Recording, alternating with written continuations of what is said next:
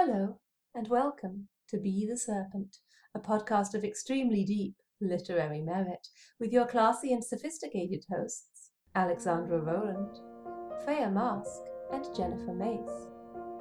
On today's episode, we're discussing ancillary justice, Star Wars, and a delightful piece of original fic by Avolio called The Course of Honor.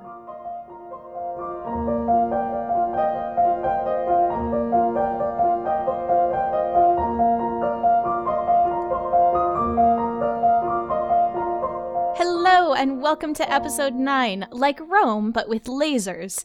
I'm Alex and I'm the Farscape one. I'm Freya and I'm the Saga one. I'm Macy and I'm the Killjoys one. We are three red-headed fantasy authors. And today we're talking about space empires. But first, what are we reading, fellow serpents? I just finished reading The Cruel Prince by Holly Black. And I'm not a big YA reader. I've not read very many things by Holly Black either, but I loved this book. It was exactly what I was hoping it would be, based on the recommendations that I'd read about it. It's really vicious and magical and dark, and I loved the main character. I loved all the characters, and it's full of sort of complicated, chewy relationships between people and between the kinds of power that people are reaching for. So I really recommend it. I'm really looking forward to the other books in that series. Have you read Tithe yet? I read Tithe a very, very long time ago. And it was her first book, right? I think so. Yeah, and I've got White Cat on my shelf, waiting to be read. So there's a lot of hers to read in the meantime, but this was the first one of hers that I'd read since Tithe, I think. White Cat has con artists, so you'll probably like it. Probably, yes. I have heard that. Meanwhile, I have been reading space opera because I am an obedient vassal, I guess, of Alex. You're not a vassal, you just take my book recommendations. Where do book recommendations fit into the liege relationship and or imperial design? It's like you're shaping somebody else's mind by getting them to read things that you want to read, so in a way it's kind of there. This is kind of uncomfortably hot. Bro. I'm just saying. Anyway, I read space opera, and we'll talk a little bit, I think, about that later on maybe. And I've also been reading this really great fan fiction called Maggie Fitzgerald and the Saltwater Drip, which is a novel-length reimagining of the Spider-Man story, as if Gwen Stacy was the one bitten by a spider who became Spider-Man. And it's really well done. I know that this ended up being done in the comics anyway, but this fic kind of digs into racial dynamics in New York and Spider-Man as an agent of protecting people against the police.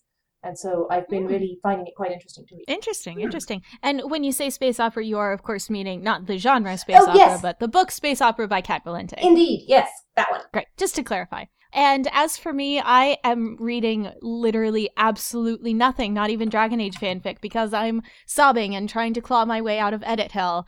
And I'm so close to being done. The end is in sight, and soon I will be finished and will be able to read things again. As soon as you claw yourself out of edit hell, I'm going to just dive straight in, because I have my editorial letter from my agent now. So I guess tag, I'm next. Yay! I am so close as well, and I'm going to race you, Alex, and probably win. Yeah, probably, because you only have a couple small things to do. Anyway, let's just jump right into the episode then and stop complaining about our edit hell lives. So today, as you may have guessed, we are talking about Space Empire. I think, what was that noise? Was that a woo? Yes, I like space empires. We do like space empires. And so one of the things we want to talk about is why. So why monarchy? Why do we love royals when it comes to space government? And also what other options are there? Why do we have to be obsessed with royal families? So that's one of the points we want to talk about today. Yeah, so and as well as like the system of government, we wanted to talk about space empires as imperial conquering forces or just kind of massive trade arrangements. And what really is an empire anyway? Is the UN an empire? Are the United States? Who knows? So I wanted to talk about this in particular because I was at a great panel 2 years ago at 4th Street Fantasy Convention, and I believe your agent sibling, Arkady Martin, is that right? Indeed, yes. She was there, and she had this really chewy definition of empire, which was this: Empire is a multicultural framework which incorporates these cultures under a uniform ideology, which works to preserve the stability of that system. That's interesting. Right? Yeah, especially the multicultural part of it, because I think you can find examples where empire is an attempt to homogenize culture. I think so, but I think that it's normally an attempt to homogenize over a group of multiple cultures. Right? And in that case, then it's just that the framework they're attempting to apply is all-encompassing and tends not to work. You're trying to find what is the balance between creating a uniform culture and allowing individual cultures that is the best for stability, I suppose. Right, exactly. And so I know the dictionary definition is a little bit different, and that's just an extensive group of states or countries under a single supreme authority. And I think authority is the first point, right? Is that who runs this empire? What is it for? Yes, but there does have to be an authority, I think, if you're talking about empire. You can't just have a collection or an alliance, I suppose. To me, the word empire suggests a singular authority of some kind, even if the singular authority is a governing body rather than a governing individual. So Freya mentioned something in our little pre-recording chat, which was interesting, about how empire seems to be primarily for funneling resources. I think that that's a fair statement, or at least a way that it can manifest. I don't think that's the only way, though. I think that it can also be a way to kind of smooth over the edges between various cultures. When one culture has more power than another, it can be easier just to conquer than to deal with getting poked at by the smaller one. Right. Yeah, and that's what they talk about, preserving stability. Right, exactly. The ideal of an empire is something that is peaceful, but when it comes to developing your empire and forming your empire and the realities of trying to preserve empire, it probably isn't most of the time. I don't think anyone sets out, except for Alexander the Great. Nobody sets out to conquer an empire. Nobody says, I think that this would be a great idea. It usually starts smaller, where you have one group of people who is fighting with another group of people, and then someone wins, and the other group is assimilated, and then the first group is now a little bit bigger, and then they start fighting with someone else, and then they win, and then they're a little bit bigger, and it goes on and on until you reach this kind of, what's the word that I'm looking for? Critical mass? Critical mass. That was exactly the word that I was looking for. Thank you so much. Where you either have to keep fighting people, or people will start sort of picking away at your edges. And I think that you have just described empire as a giant game of Katamari Damacy. Yes, it is. You're not wrong. But okay, let's talk a little bit, and we should probably go into our tentpoles at some point, but I think space and interplanetary stories particularly lend themselves to this framework of an interface between multiple cultures, just because of the way the boundaries between planets work. Yeah. There's always a huge, huge gap between two planets because you have, space. The final frontier. Sorry, I had to. But at the same time, we would think that almost would be counter to the idea that you have to have people sort of worrying at your edges. So if you think of the history of England, France and Scotland. France and Scotland work together because England is literally in the middle and there are these very clear borders, and you can kind of nudge yourself over the border or build a little castle on the border. But in space, if the borders are literally space, you have to work a little bit harder to worry at someone else's border. You have to literally leave your planet. Well, you do until you're already a multiplanetary system to start with. And that's where the critical mass comes from, I suppose. Yes. Because then you want to travel through people's space. And also it depends what resources you have in your system and that exist in other systems. So that would be a more deliberate form of empire. And also, as we have seen, for example, with the American Revolution, hanging on to your empire can be extremely expensive, and at some point it's not worth it. That's kind of how the Americans won the revolution, is that they made it too expensive and time-consuming and resource-consuming for the British Empire to hold on to that colony. I would like to jump on, though, so we can do a quick summary of each of the tentpoles we're going to be talking about today. Yes, please. Yes. So the first one that I wanted to talk about was Ancillary Justice and the rest of the Imperial Ratch trilogy by Anne Leckie, which I know that Freya has also read. Yes. I started reading. Alex tries. Alex I is in try edit really hard. hell. I'm in edit hell. I'm sorry. I don't know what you want from me. I'm doing my best. You're doing your best. There. It's okay. So it's a super cool story that has a lot of things to say about identity and autonomy, but specifically I wanted to talk about it in the context of space empires, because it does a lot of really interesting things with the concept of a ruler, and particularly an immortal ruler. And I think this is something you get in sci-fi that you don't really get in historical or fantasy quite as much. When you have empires and kings and queens, you have to have a dynasty there. I can think of a couple fantasy novels that would have an example of an immortal overlord, but for the most part, I think it is. Yeah, fantasy tends towards the dynastic. Right, and I think that you can have those tend to not be the ones who are very good at forming a bureaucracy that's functional, right? The ones who went full megalomaniac.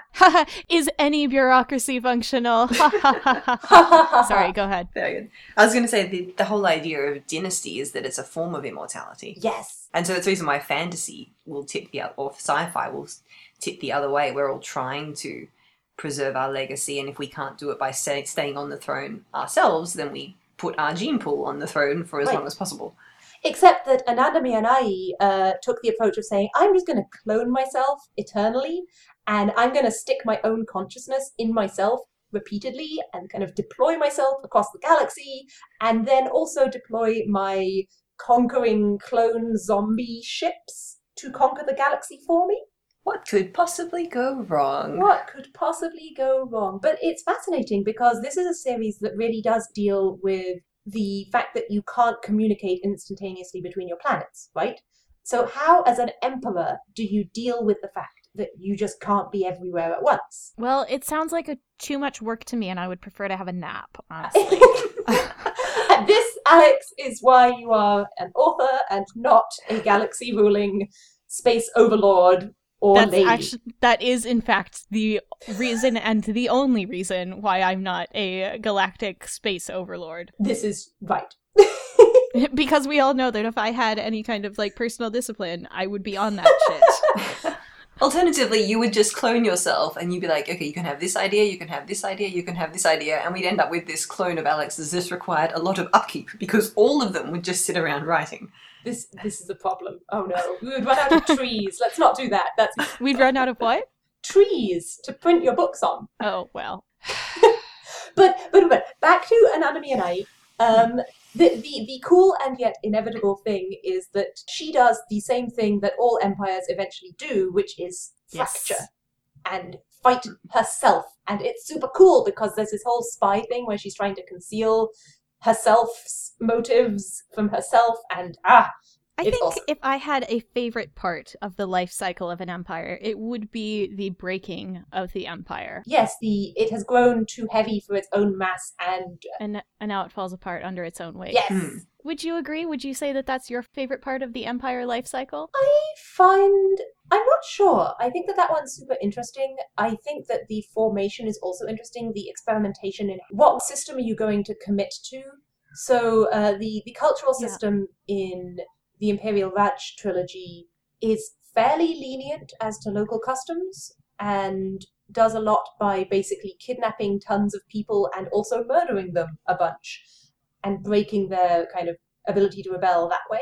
And I know, yes, Freya might have more to say on that one because it's been a little while since I read all of these. No, I think that's right. And I think you're right, that's my favourite part of an Empire story as well, is that immediate aftermath, or the in-process part of once you've got something, how do you hold on to it? Yes, the bit in Game of Thrones where Dany has conquered a bunch of cities and now they want her to do what? Rule them? What is this? This is some bullshit. Yeah, you have to shift gears from gobbling everything up to, okay, now we have to take care of these things. Right, and there's this great bit at the... Oh, hold on. I am thinking of the most amazing quote from The Little Prince. You become responsible forever for what you have tamed. Yes. I love that. I could put my Machiavelli quote here, but I might save it for later. Let's save it a little bit, I think, because I have this great quote from the end of the last Ancillary Mercy book, when all of the AIs have kind of... Sorry, Alex, we're spoiling you for everything. It's going to happen. I'm sorry. That's okay. The AIs have kind of won their right to independence and broke a small chunk of the empire off and now have to rule it themselves. And one of them says to the main character, by all means, enjoy your hobby, but all these questions, who gets to be a citizen, who gets to be in charge, who makes what decisions, how everyone gets fed, don't matter to me, so long as it all works and I get the things I need. Yeah, I mean, that's kind of the thesis of Empire in a nutshell. But speaking of how empires fracture, so the second tentpole that we have is Star Wars. The entirety of Star Wars. So I'm going to have to break this down a little. And I have, yes, created some dot points, of which the subtitle is A Fairly Good Lesson in How to Become a Dictator. This is Freya's monologue of the week. Everybody settle in and brace yourselves. I have popcorn, go. Take it away, girl. All right.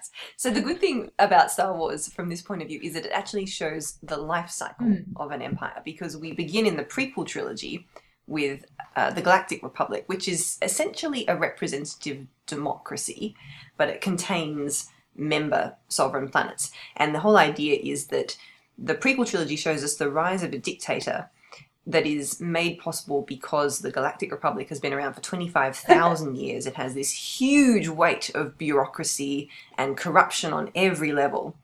And with the idea is that the Sith are secretly working to increase this corruption and increase and accelerate the fragmentation of the Republic. And so what actually happens is the eclipsing of the legislative and the judicial branches of the Republic by the executive branch. So you have the Galactic Senate, you have the High Court, and then you have the Chancellor. And essentially, we have the Supreme Chancellor rising to power. And then you have the Clone Wars, where the Chancellor's term gets constantly extended because there is a state of emergency, which is called the Separatist Crisis, which is where you actually get that fragmentation. You get a lot of the member states withdrawing, sometimes to be independent, sometimes to form their own confederation.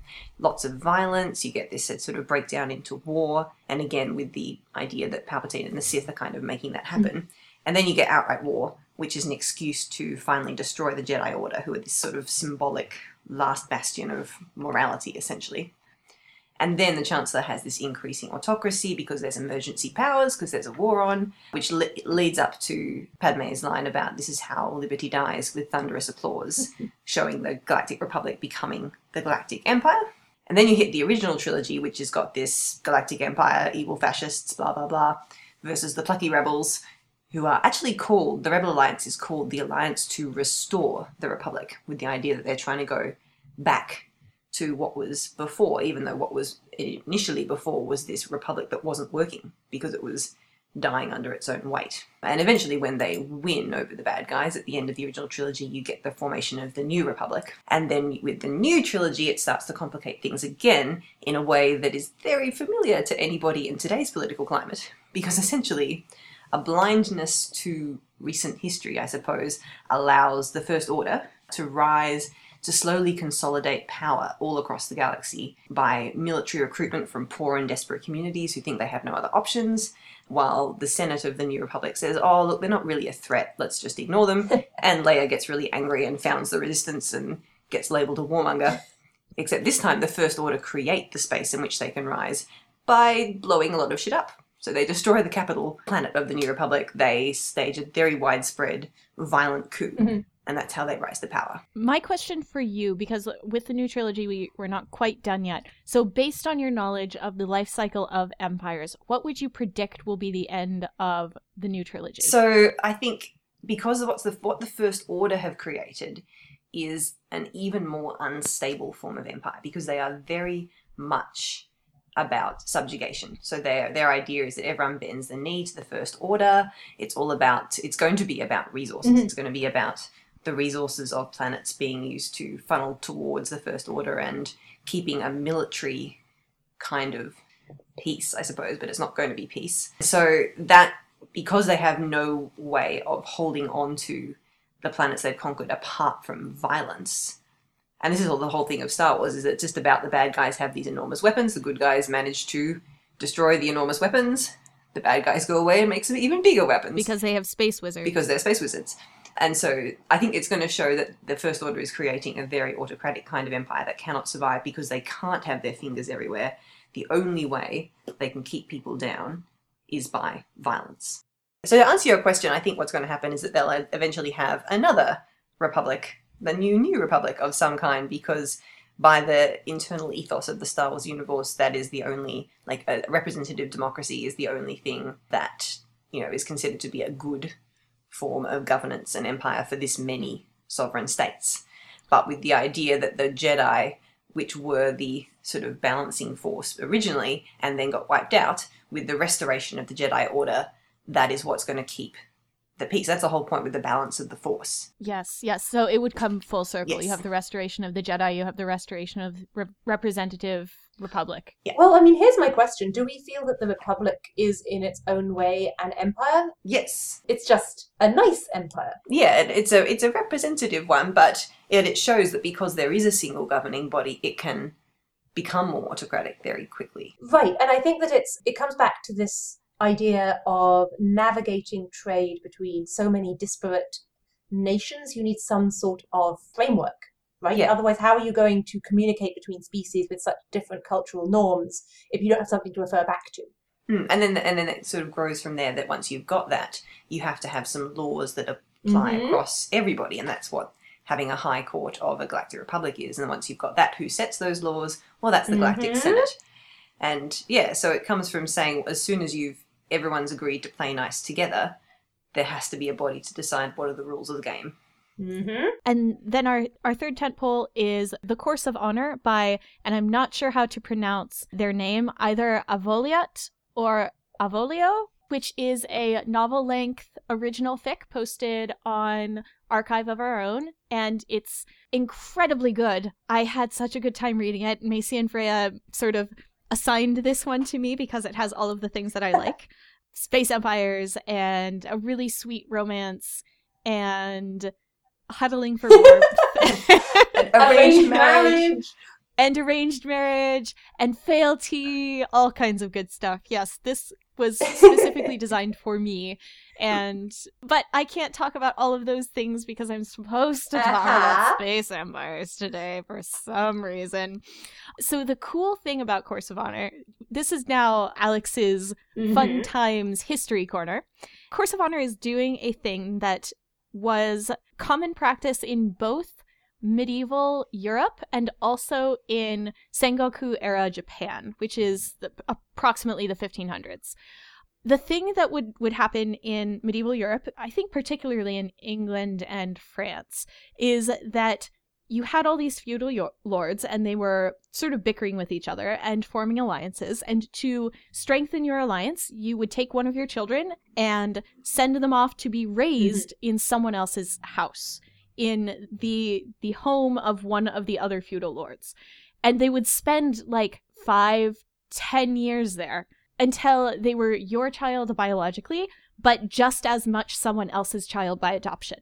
And they would also send one of their children to you. And so you strengthen your alliance with actual family ties, with genuine human affection. And the way that this was done in Sengoku era Japan was a little bit different because it was much more of a deliberate hostage situation. The system was started by Tokugawa Hideyoshi, and he required that all of his feudal lords keep their wives and families in Osaka Castle or nearby Osaka Castle as a way of enforcing their loyalty. So that if one of them rebelled or tried to start shit, Tokugawa Hideyoshi would just go kill his family. And so it was a little bit more Machiavellian than the other system, but completely effective. So what Course of Honor is doing is that it has something similar to this. And it according to my assessment, it's kind of halfway between these two systems. So you have this space empire, which is definitely trying for some kind of representation within its government, but it doesn't want, well, hold on, hear me out. It doesn't want to give the representatives any kind of actual power. It wants to do the thing where you have given control of the government in the local area to the locals and having them pay taxes to you and having them be loyal to you. And so they have sent to help encourage this, they have sent one of their representatives who is then in a political marriage with someone from the central conquering empire. And it's not so much that he's a hostage, but it's also that the way in which that individual behaves is then taken as very symbolic. Right. So that character spends a lot of time worrying about the fact that if he behaves in a bad way or brings shame on his family, then, you know, all of the onus of representing his state, which is a subjugated state, is on him. He's almost, obligated to behave in a certain way. So in that sense, it's a little bit hostage, but it's also a little bit fostering because you're bringing this person into your family. But it's super fascinating because I think it's fair to say that this is a romance novel. Yes. Yeah, it's a romance novel. It's a romance novel, but there's a bunch of actually kind of quite worrying things happening in the background.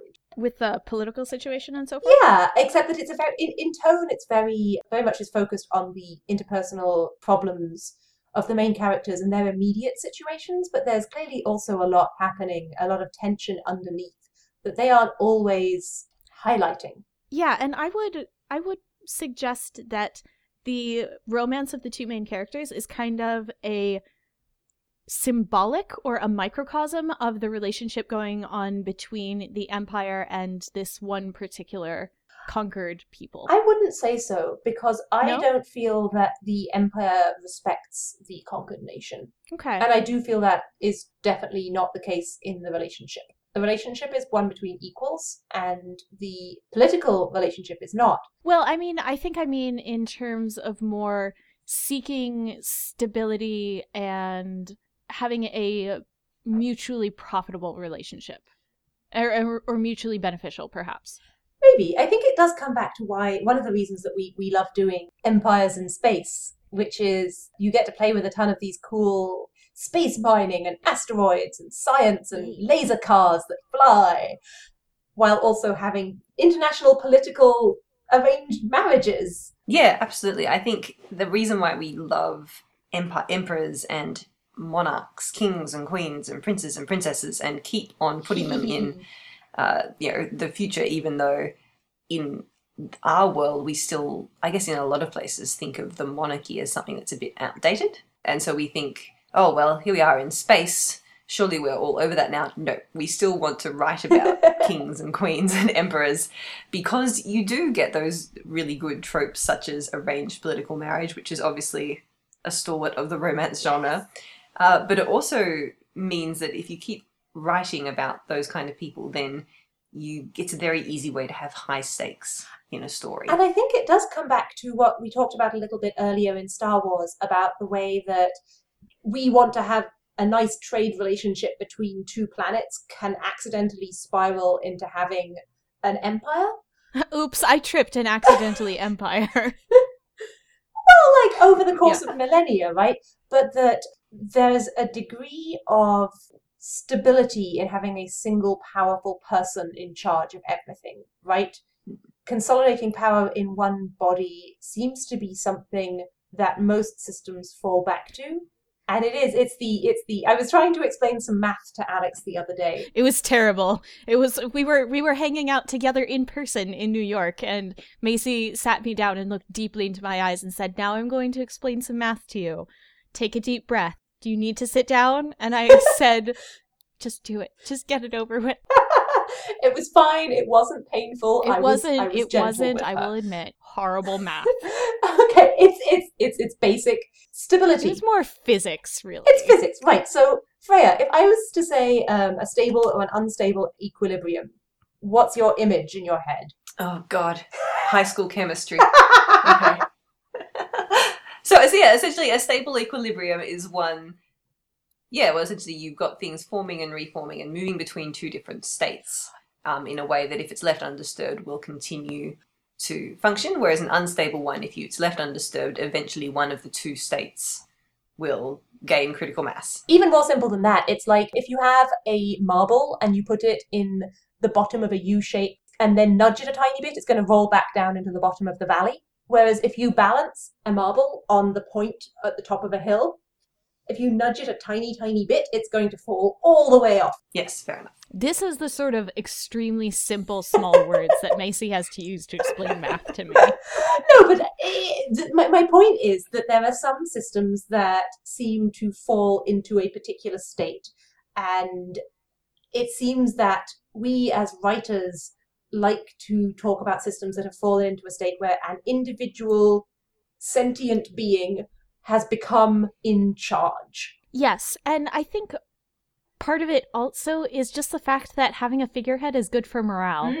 It's hard to have strong feelings about The council? the council, right, or about the UN, but you certainly have feelings about, like, the one person in charge. But also from a craft point of view, it does make it an unstable equilibrium because it's a lot easier to have your inciting incident be, oh, look, an assassination. Now there's chaos. Right. Yeah. Then, okay, now we have to think of a way to undermine this fairly stable governing council from 5 different points at once. It's a lot easier if you have all the power in one person to then play with that. And like in Course of Honor, it is suggested that one bad political marriage could upset the entire system. Right. And I think that once you have one person in charge, it's a lot easier to imagine it turning into a dynasty. Yeah. But my question remains, how do you have a single person or being ruling across galaxies if you have not decided lol fuck physics? If I were going to do it, I would do it. Actually, before I explain how I do it, Freya, would you like to read that Machiavelli quote that you have? Because Machiavelli is kind of answering, like, how do you do this thing? Yeah, Machiavelli, so The Prince by Machiavelli is essentially all about this question. I wanted to say, actually, I'm going to correct myself because this is still a question even on, like, Rome, right? Because you can't speak between Gaul and Egypt instantaneously when you are in ancient Rome. So it's exactly what Machiavelli would be thinking about. Exactly, and I think, well, that's one of the reasons why Space Empire works, is because as writers, we're sort of mining the history of human civilization for our plots. And it's a lot easier to map the Roman Empire or Alexander the Great's empire onto space travel. Can we mention Kate Elliott is writing gender-swapped Alexander the Great in space, and it's going to exist soon, and I'm so excited. You're all sounds so really excited good. about it. I'll say, so Machiavelli is concerned with this question of how do you govern a conquered empire when it is very spread out, even if the spread is because the only way you can literally get from your capital to the furthest reach of your empire is very slowly on a horse versus relatively slowly on a starship, because we're talking about, hundreds and hundreds of light years. Relatively slowly. because of relativity. Great joke. Go Thanks. me. Right. Quote from The Prince by Niccolo Machiavelli, and this is a quote with the problems when you are trying to impose empire on democratic or previously democratic states. And he does have entire chapters on how you conquer and then hold an existing monarchic society. But this one is more to do with when you are an empire over some states that have not previously been part of an empire. So here's the quote. When the states you invade have been accustomed to governing themselves without a monarch and living in freedom under their own laws, then there are 3 ways of holding on to them. The first is to reduce them to rubble. The second is to go and live there yourself. The third is to let them go on living under their own laws, make them pay you a tax, and install a government of just a few local people to keep the state as a whole friendly. Once you've decided not to destroy it, the best way to hold a previously self-governing city is with the help of its citizens.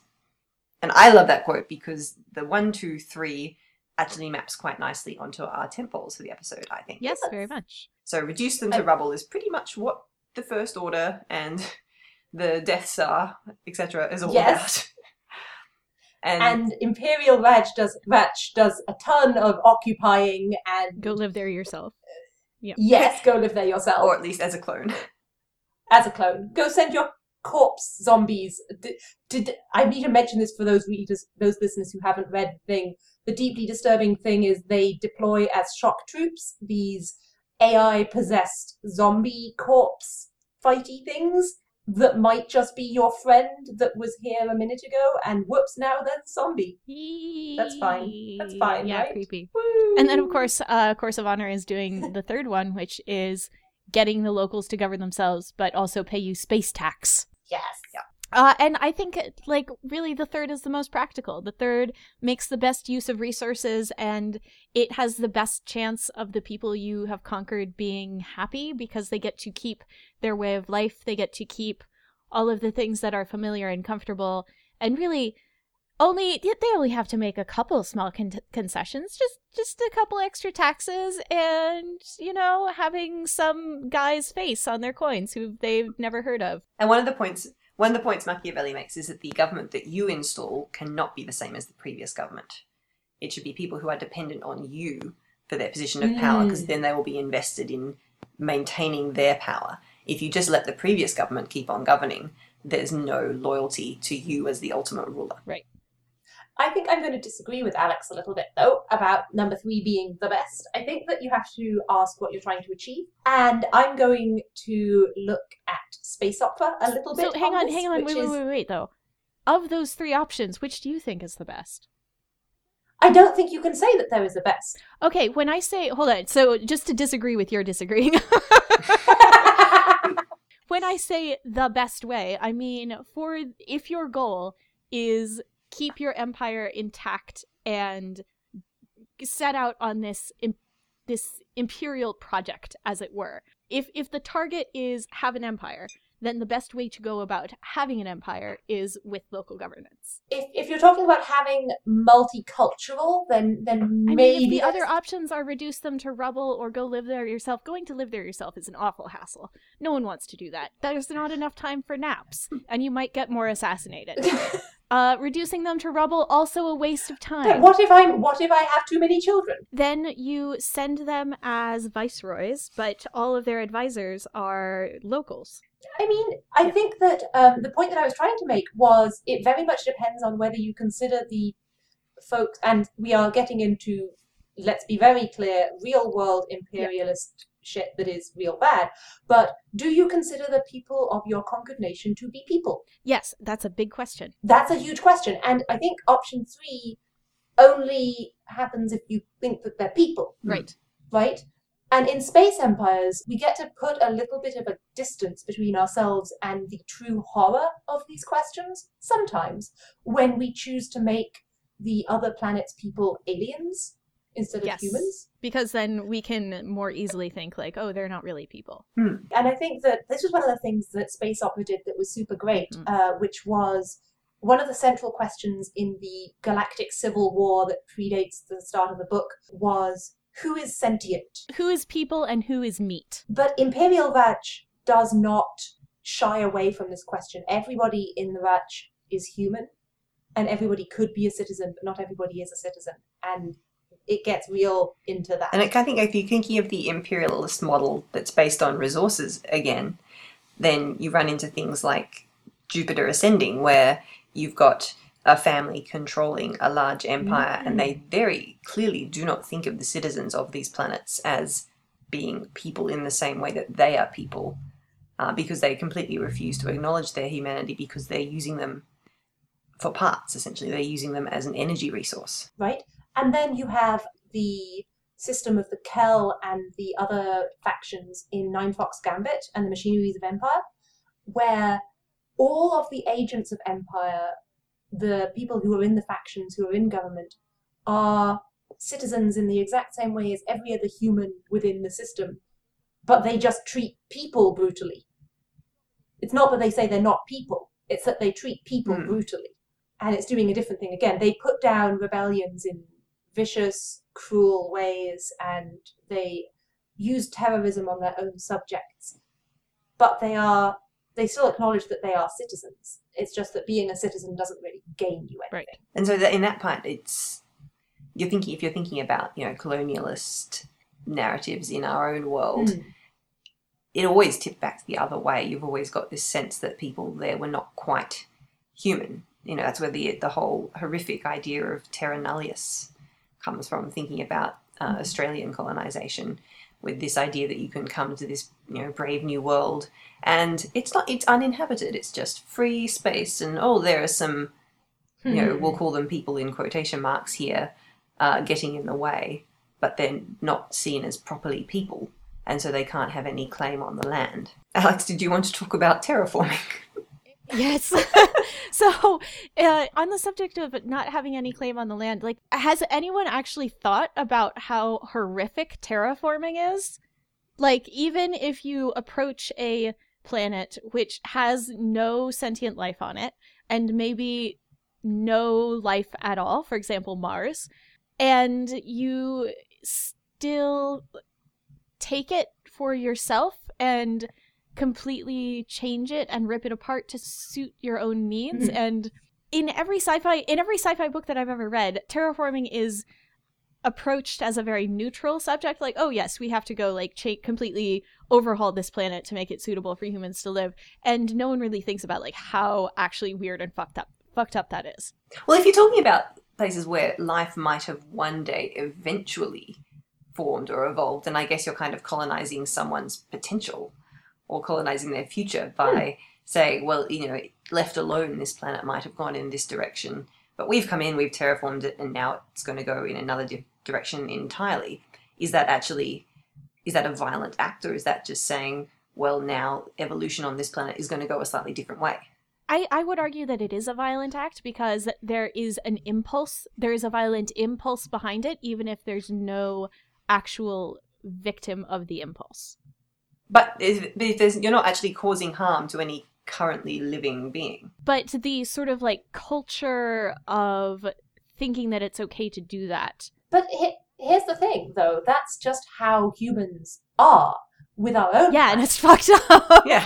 Well, but that's how living beings are. I mean, look at the changes that a beaver will cause to its environment by forming a dam. It will change acres of land all around it. It will affect the lives of countless other creatures, and that's just how it be. That's just how life is. Life is an agent of change. I'm looking forward to your upcoming series, Humans, Space Beavers.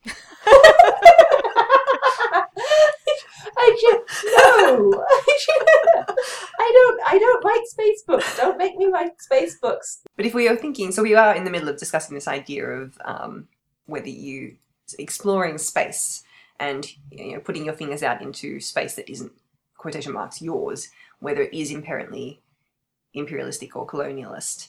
And I think there are some sci-fi narratives that try to show a model that isn't. So the one I was thinking of is Star Trek.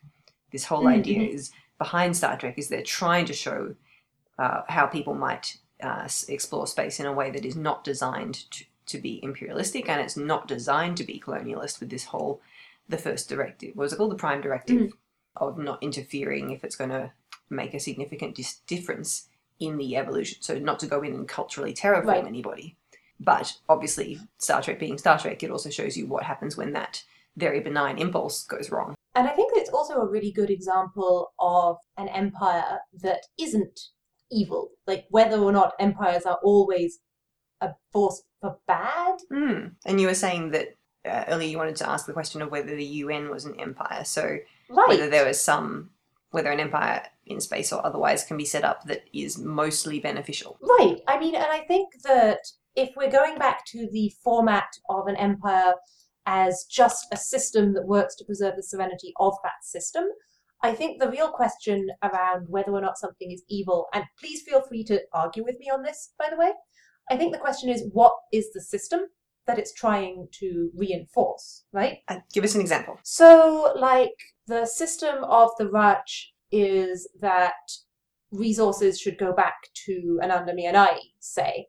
Or the system of Star Wars is that they should get to blow up whoever they want and also get all the Kyber crystal that they want. Right, okay, so we're thinking about systems where it's about the enrichment of the authority versus... Or say the system of Rome is that, all roads lead to Rome. Rome gets to decide everything. The vassal states pay tithes and don't really get a say, but if they're very, very good, they can become citizens eventually.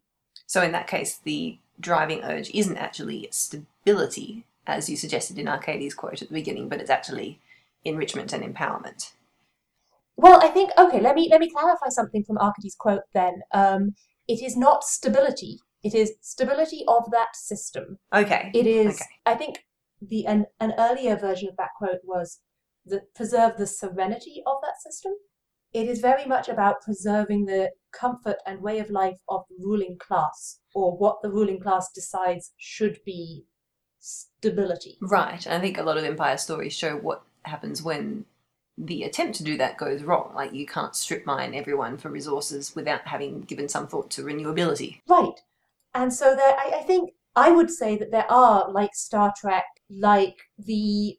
Hey, Alex, you can talk a little bit about the space opera Eurovision. Yes. So the cool thing that it happens in space opera, Macy mentioned the Sentience Wars, the intergalactic civil war that happened before the beginning of the book. And the way that they have dealt with the aftermath of that is a direct map of how Europe dealt with the aftermath of World War II, which is, oh shit, we just had a huge fight and now we have to get along and reform all of our interactions with each other as humans rather than as different sides of a war. And the way that we're going to do that is by sending once a year we'll send representatives to sing about love and peace and wear fancy dresses. And sometimes they sing about pancakes. Sometimes there are grandmas and they sing about pancakes. Sometimes there is Verka Serduchka, who is incredible. I'm going to mention as many Eurovision artists as possible so that we can link them all in the show notes. Listen, all I know is that Germany wears sequined pants. Most people wear sequined pants in Eurovision, Macy. If you don't wear sequined pants, you lose points. So what space opera is Eurovision in space. So all of these different aliens have agreed to determine sentience based on whether a newly discovered planet can send someone to participate in space Eurovision and come in anywhere except dead last. So as long as they get some points from someone, then they're considered sentient and you're not allowed to kill them. I have a question because I haven't read this book. So is this annual, extravaganza used as a cover for sort of diplomatic relations as well? Like, because it's an excuse for everybody to gather in one place. Is it also used for representatives to sort of do little, under the table deals or quietly talk to one another over drinks in a way that might actually be, politically quite important? Possibly. I mean, it's not really a direct. It's not that kind of book. Because I was thinking partly about the musical Chess, but I was also actually thinking about my Yuri on Ice fanfic with the idea of a central sort of celebration that is not serious, in this case a sporting event that is semi-sports, semi-entertainment, which is again used as we'll send a representative and it's all very fun and doesn't really matter who wins, but at the same time it's used as an excuse to get all the young people from all of these planets into a room together for a week so that people can make deals. And I think that that's a great example, again, of an empire trying to preserve a system that is about negotiation and people compromising and getting what they want in a trade way and, generally just talking to one another. Kind of how the UN does a little bit, even though it's not really an empire as such, but that kind of impulse, right? I think my thesis is that if you're building a space empire around that impulse, it might not necessarily be evil. Yeah. And for anybody who is extremely confused about why I mentioned Yuri on Ice and then immediately talked about Space Princes, it's an AU. I'm sorry. It's basically like null gravity ballet type athletic competition, and it's gorgeous and it has pictures and you should go read it. And it's exactly what I was talking about with the urge to set things in space and to use royalty so that you have an excuse to do romance tropes like arranged marriage. And I am going to suggest that since we're running close on time, we briefly talk about why we decided to do this episode. What do we love individually? What's the thing that draws us to space?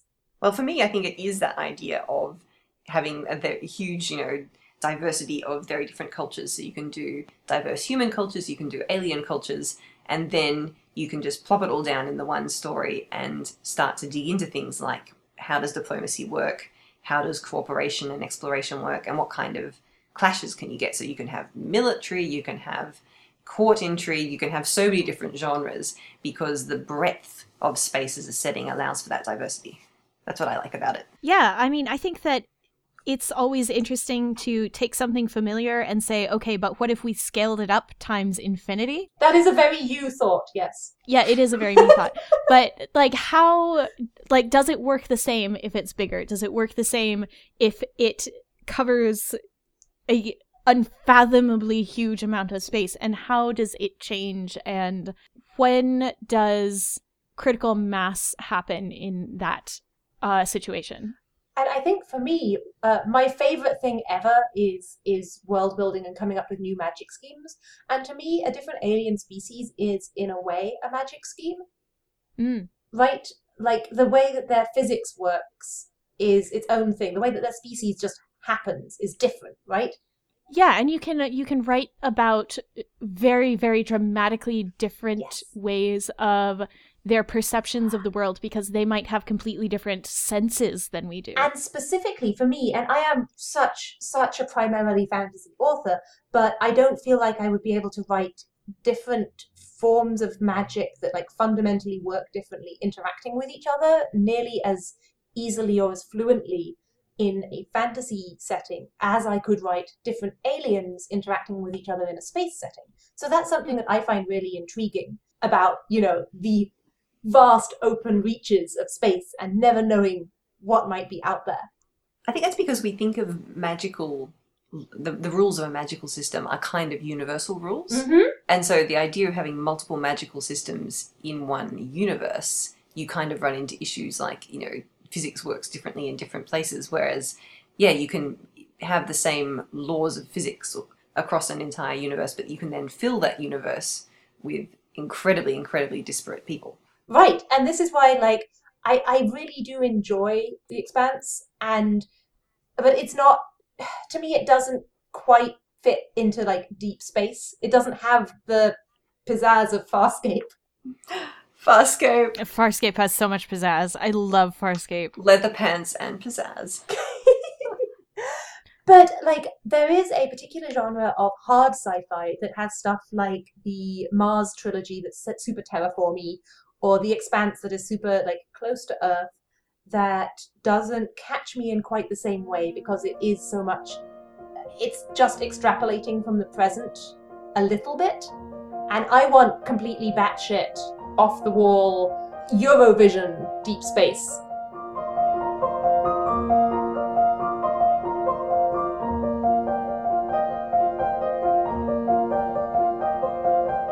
Hey everybody. Thanks for joining us for this episode of Be the Serpent, a podcast of extremely, extremely deep literary merit. I watched Revenge of the Sith for the first time in preparation for this episode, you know. I am somewhat convinced this was a prank, as I know for a fact that my fellow serpents, far more sensibly, did not.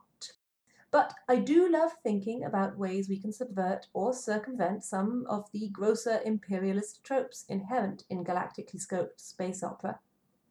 Who knows?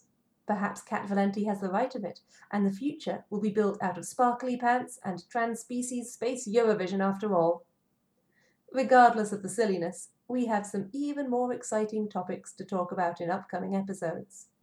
On the next episode, 2 weeks hence on June 6th, we'll be airing our episode 10 extravaganza and answering some of your questions, darling listeners.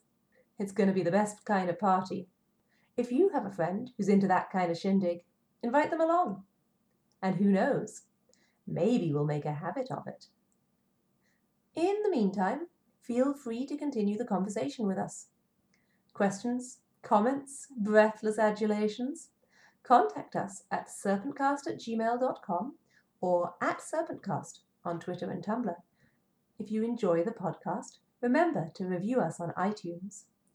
And by the way, I'd save you if the Vogon bulldozed Earth to make way for a galactic superhighway. I think you're worth it.